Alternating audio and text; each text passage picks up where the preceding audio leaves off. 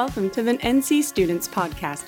NC Students is the middle school and high school ministry of Northland Cathedral in Kansas City, Missouri. For more information on NC Students and Northland Cathedral, please visit www.northlandcathedral.org. Thank you for listening, and please enjoy this week's message. Hey, I got a question for you, just a survey. How many of you guys have heard of the TV show Cheers? It's from back in the day. All the old people raise their hands. Some of you guys who have parents, older people than the norm in this room. Let me read to you the theme song, the lyrics to the opening song of this thing, because it sounds like a good advertisement for a church, as far as I'm concerned. Listen. And if you don't know what Cheers is, it's a TV show from like the 80s and 90s where people got together in a bar in Boston and they talk about community and belonging. Could this be like a church advertisement? Making your way in the world today takes everything you've got. Taking a break from all your worries sure would help a lot. Wouldn't you like to get away? Sometimes you want to go, maybe it sounds like an airline commercial, I don't know. Sometimes you want to go where everybody knows your name. Oh, you guys want to sing along, don't you? And they're always glad you came. You want to be where you can see our troubles are all the same. You want to be where everybody knows your name. Wow. What are your parents letting you watch? That's a bar television show. Goodness gracious. So listen, Heather's family Heather was not allowed to watch that show because it took place in a bar. I wasn't allowed to watch The Simpsons because, well, it's a long story. A lot of reasons. Which only made me want to watch The Simpsons even more. You know what I'm saying? So anyway, the lyrics of that song speak to everyone's desire to know and to be known, right? And that's what we've talked about over the last few weeks, taking off the mask. Trusting God and others with who we really are and the need to wear a mask. I mean, it sounds like a great commercial for a church that we could come and we can know and be known and we could be honest and we could trust others where everyone's troubles are the same. Unfortunately, what we've talked about the last couple of weeks is that church seems to be the place where we feel like we need to put the mask on. We're afraid to be known. We're afraid to let people on the inside of our struggles, our imperfections, our flaws. But it only comes when we trust God with who we are and the work on the cross.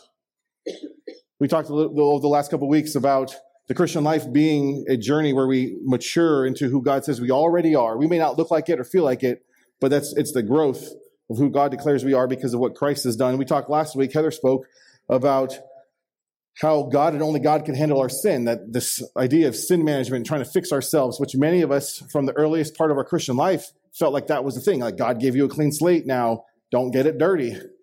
And so we're forced to wear masks because we know our issues and everybody else seems like they have their stuff together.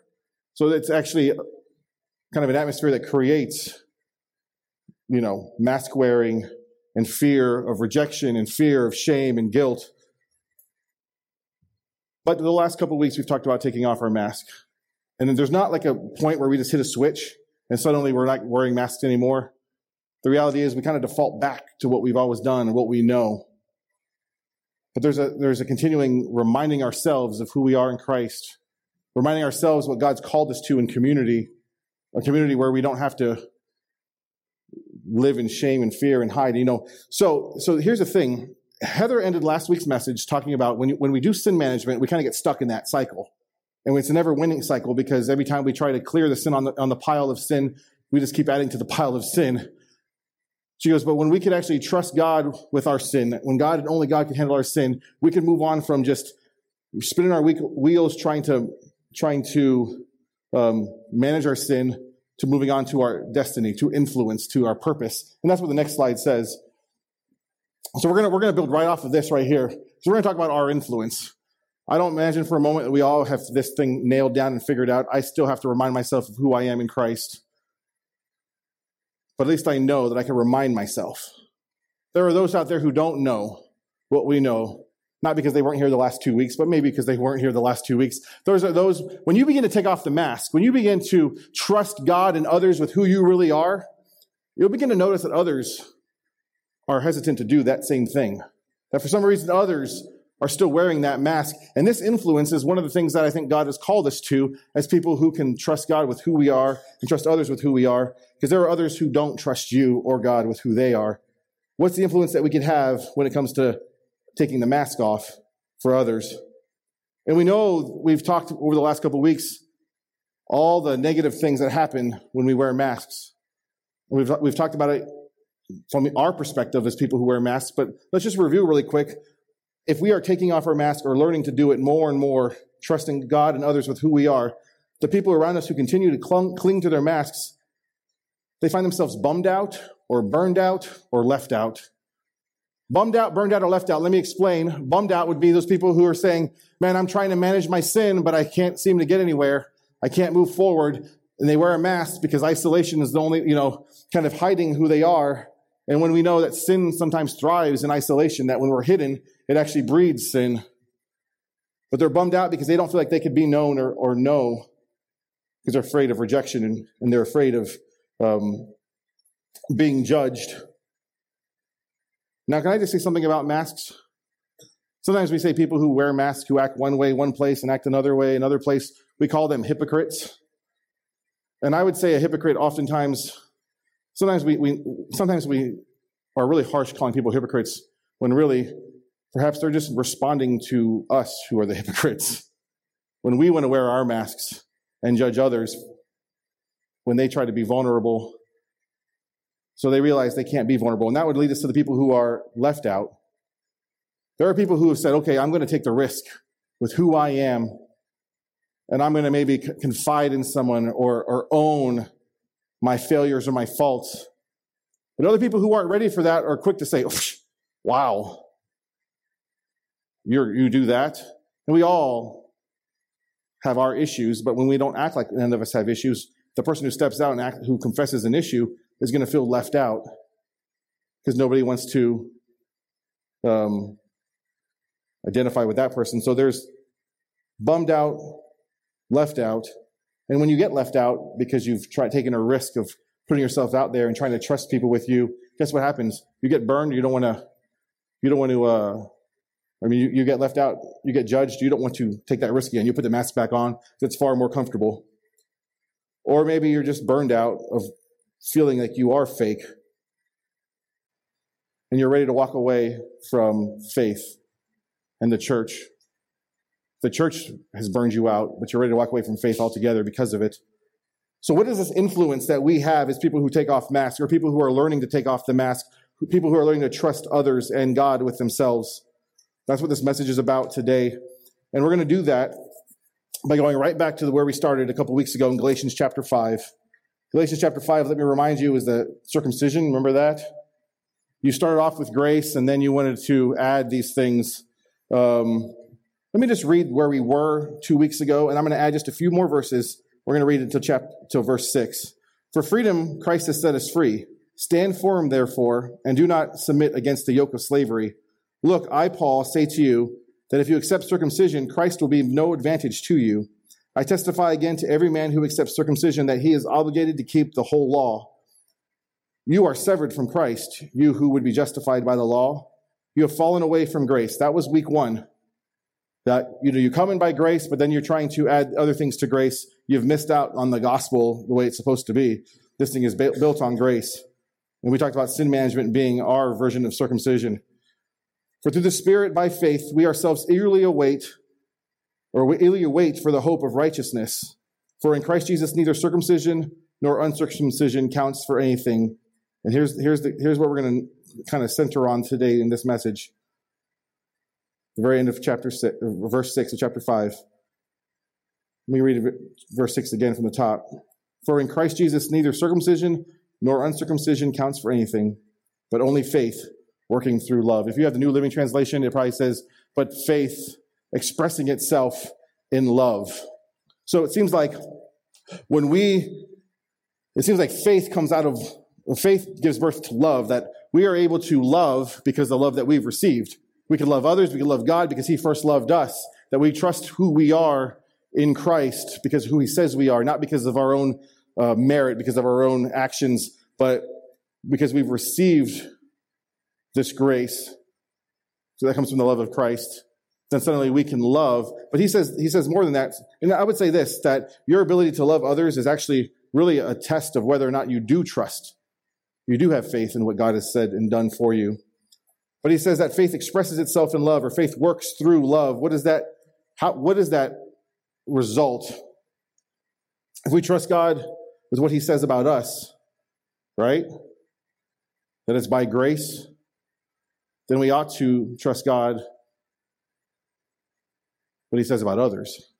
That if it's true for us, then it should be true for others. The truth of the matter is, how you view and treat yourself is how you will view and treat others. If you expect yourself to perform at the highest Christian standard of cleaning up yourself in your life, because that's how you define it, then you'll expect that from others. But if you can give yourself some grace because Christ has given us grace, because Christ has declared us righteous in his sight, then you're able to see others in that same way. So your real view of self will, in fact, influence your view of others and then how you treat them. Let me give you a slide up here. This is a slide we've looked at for 3 weeks in a row now. There's me. And before we talked about taking the mask off, we had this big giant pile of sin with all the guilt and all the shame, and God was on the other side. And it was our duty to kind of clean up that mess. And if that's how you approach the Christian life, which is what we started with on week 1, and we said this is not the way to go, that if we're still there, if the mask is still on, we expect others to work just as hard because they're in the same situation. And that's called competition. And let's be honest, if that's what we do, if we wear masks to cover up our insufficiencies, we love competition. Because I'm just looking for somebody whose pile of sin's bigger than mine. And I could point it out, their sin, and feel a lot better about my sin. This is the reason why people don't like us. Because they think we're judgmental. Because we are. When we have relationships and an atmosphere of competition. But we've passed that now. At least we're learning to get past that now. And to view what we corrected with a couple weeks ago is, instead of competition, that we've received grace. That it's, yeah, we still have sin issue. Yeah, there's still stuff that needs to be taken care of, but it's not our duty to get to God because he's far from us because of that. But he's right with us. We've put our faith in him. He's with us. And together, because God and only God can handle my sin, we address sin issues. And so when we fail, when we're imperfect, when we struggle, we can have grace, recognizing that that's what grace is about in the first place. If we had it all together, there's no reason for grace. It's funny how when we first come to Christ, we're quick to admit our failures and our faults. But the longer we stay in this thing, we suddenly act like we don't have any failures or faults. Like we didn't need grace. Grace is not just the beginning of the Christian life. It's the entire Christian life. I continue to need it. But how you view yourself will affect how you view others, and how you treat yourself is how you will treat others. The answer to how faith expresses itself in love is that expression is grace. Our faith in Christ, trusting that who we are because of what he says is true of us, trusting ourselves with others and with him, receiving his love and being able to love, and that love, when it comes to others, expresses itself in grace. There's power in grace because grace melts masks. I don't know about you, but there's been times when I've shared a struggle or admitted a shortcoming to somebody, and the people who are like, I'm so shocked and disappointed in you, those people I don't want to go back to anymore. And those people I will continue to wear a mask in front of. But those who say, dude, you're not the only one. Me too. Those are the people that I suddenly am attracted to. The people I could feel like I'm safe with, I could trust, that I could be real with. The people who have shown me grace, it melts masks. Grace is the environment. It's a relationship. It's an atmosphere. Not of saying, okay, I have grace. We'll let you off the hook. Don't worry about it. No, in order for there to be grace, there has to be offense. But sometimes we think grace is, I won't punish you, but I'll make you feel bad about it. I mean, that's not grace, guys. But there's absolutely an atmosphere where we don't have to fear punishment. We don't have to fear anger. We don't have to fear shame and guilt. And when I talked about influence at the beginning of this message, what is the influence that we, as people who are daring to take off the mask and trust God with others and ourselves, what is that influence? It's the influence that we have on others. to show them a better way, an influence that will help them melt masks as we show grace to others because of the grace that we have received, that it's only possible to extend grace to others when we have first accepted that grace. Week 3 is only possible because of week 1 and 2. The influence that we could have comes because we've received it, and now we're helping others find it. It's taking off the mask. It's not forgetting who we are. One of my favorite quotes is the point today. I like to come up with my own points, but this is the point because I can't improve on this. It's from a guy who died like 100-something years ago, Joseph R. Cook, who's a pastor. And he writes this. He says, "Grace is the face that love wears when it meets imperfection." And the quote's actually longer than that. I should read the whole thing to you. "Grace is the face that love wears when it meets imperfection. We are called to love one another. And part of loving one another, because you people are imperfect and so am I, is you come up to one another who's imperfect and we show grace. Grace is the face that love wears when it meets imperfection, which means that we probably should show a whole lot of grace in almost every relationship we have, because every single one of us is imperfect. And as we interact with one another, to show grace. The result of actually trusting who we are in Christ, trusting ourselves to be known and to know with God and with others, allows for grace to flow through love, grace.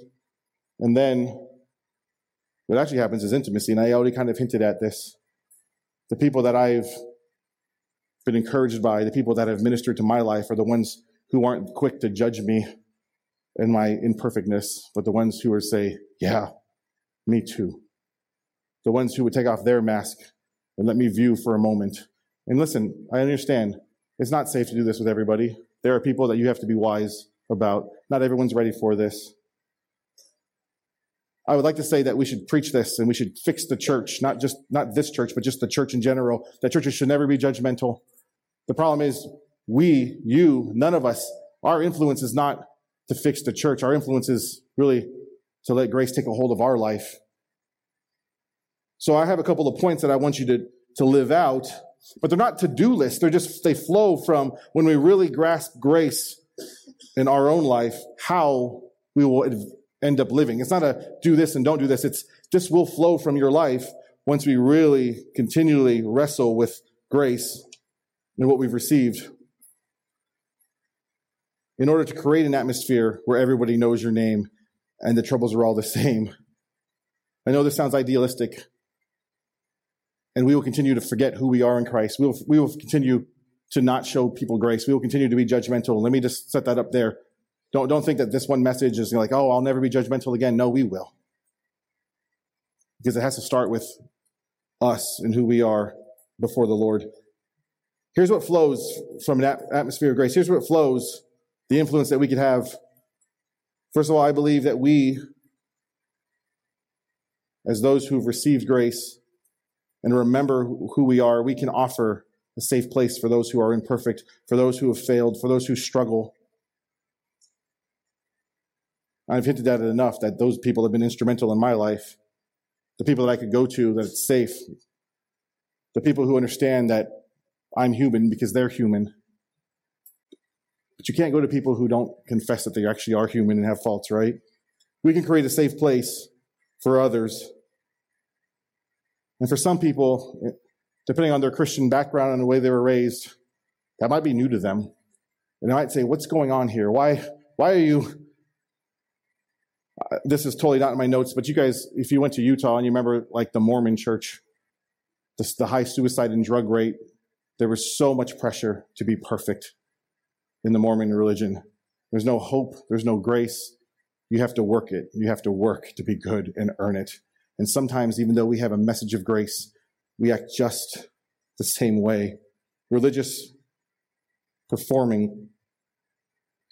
So when people come to you and they confess or confide in you, be quick to remind yourself that that could be you. In fact, you probably have sin that's just as bad, or if not worse. Don't act shocked. Just be like, yeah, that could very easily be me. In fact, it probably is me. Create a safe place for people to be imperfect,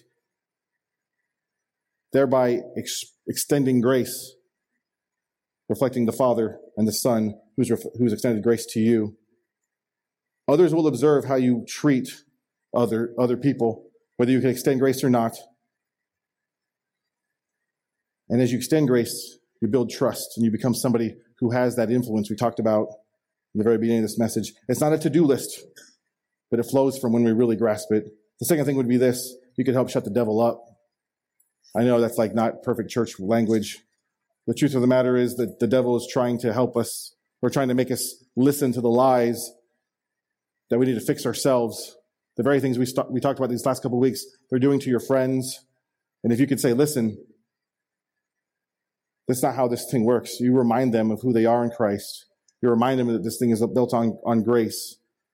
Because you, first of all, show grace, and then you help explain and teach that they can be comfortable and trust you and trust God with who they are. I'm kind of naive and idealistic, and I think that it would be a beautiful picture if we all dealt with one another with grace. If we all, at all times,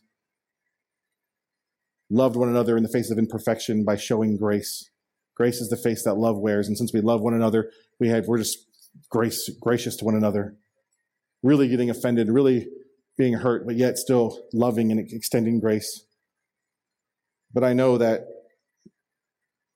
may be tough to do, but I know that's probably not realistic because we all forget who we are in Christ, and we all add to the judgmentalness. We all add to the performance. But I think if we could be responsible for our contribution to the atmosphere of our church, of our student ministry, of our family, of our friend group, I can't change how anybody else acts, but my contribution could be that of grace-filled. Love expressing itself in grace.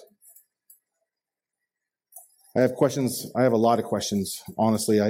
They're back here on this back table. Josiah is standing right in front of them, right here on this table, right behind the monitors, dude. We're going to go to our groups now, and here's what I want you to do. I want you to take some time and discuss. I sat down to write these discussion questions, and there's a lot to discuss. And let me hint at the very last question.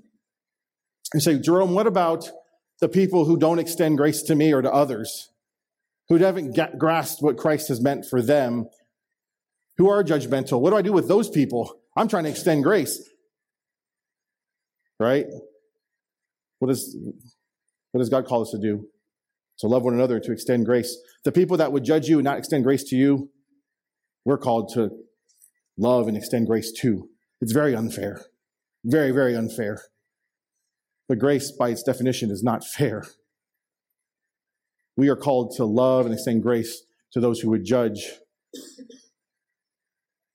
us, to those who would talk about us, to those who would treat us less than kind. You're not going to like this discussion questions, but let me pray for your discussion groups, and we'll come back here in a few moments. Father, I thank you for your word. God, as we go to these groups and we look at these questions of what it means to create an atmosphere of grace, help us, Lord, to play our part. We can't be too worried about what others are doing because we all will fail, and we all need grace. Help us, Lord, to extend that grace that we've received, to remind ourselves of what you say is true of us and what's true of others because of your Son, Jesus Christ. God, I pray that you'll just guide these conversations and that you would be glorified. In Jesus' name, amen. All right, go to groups.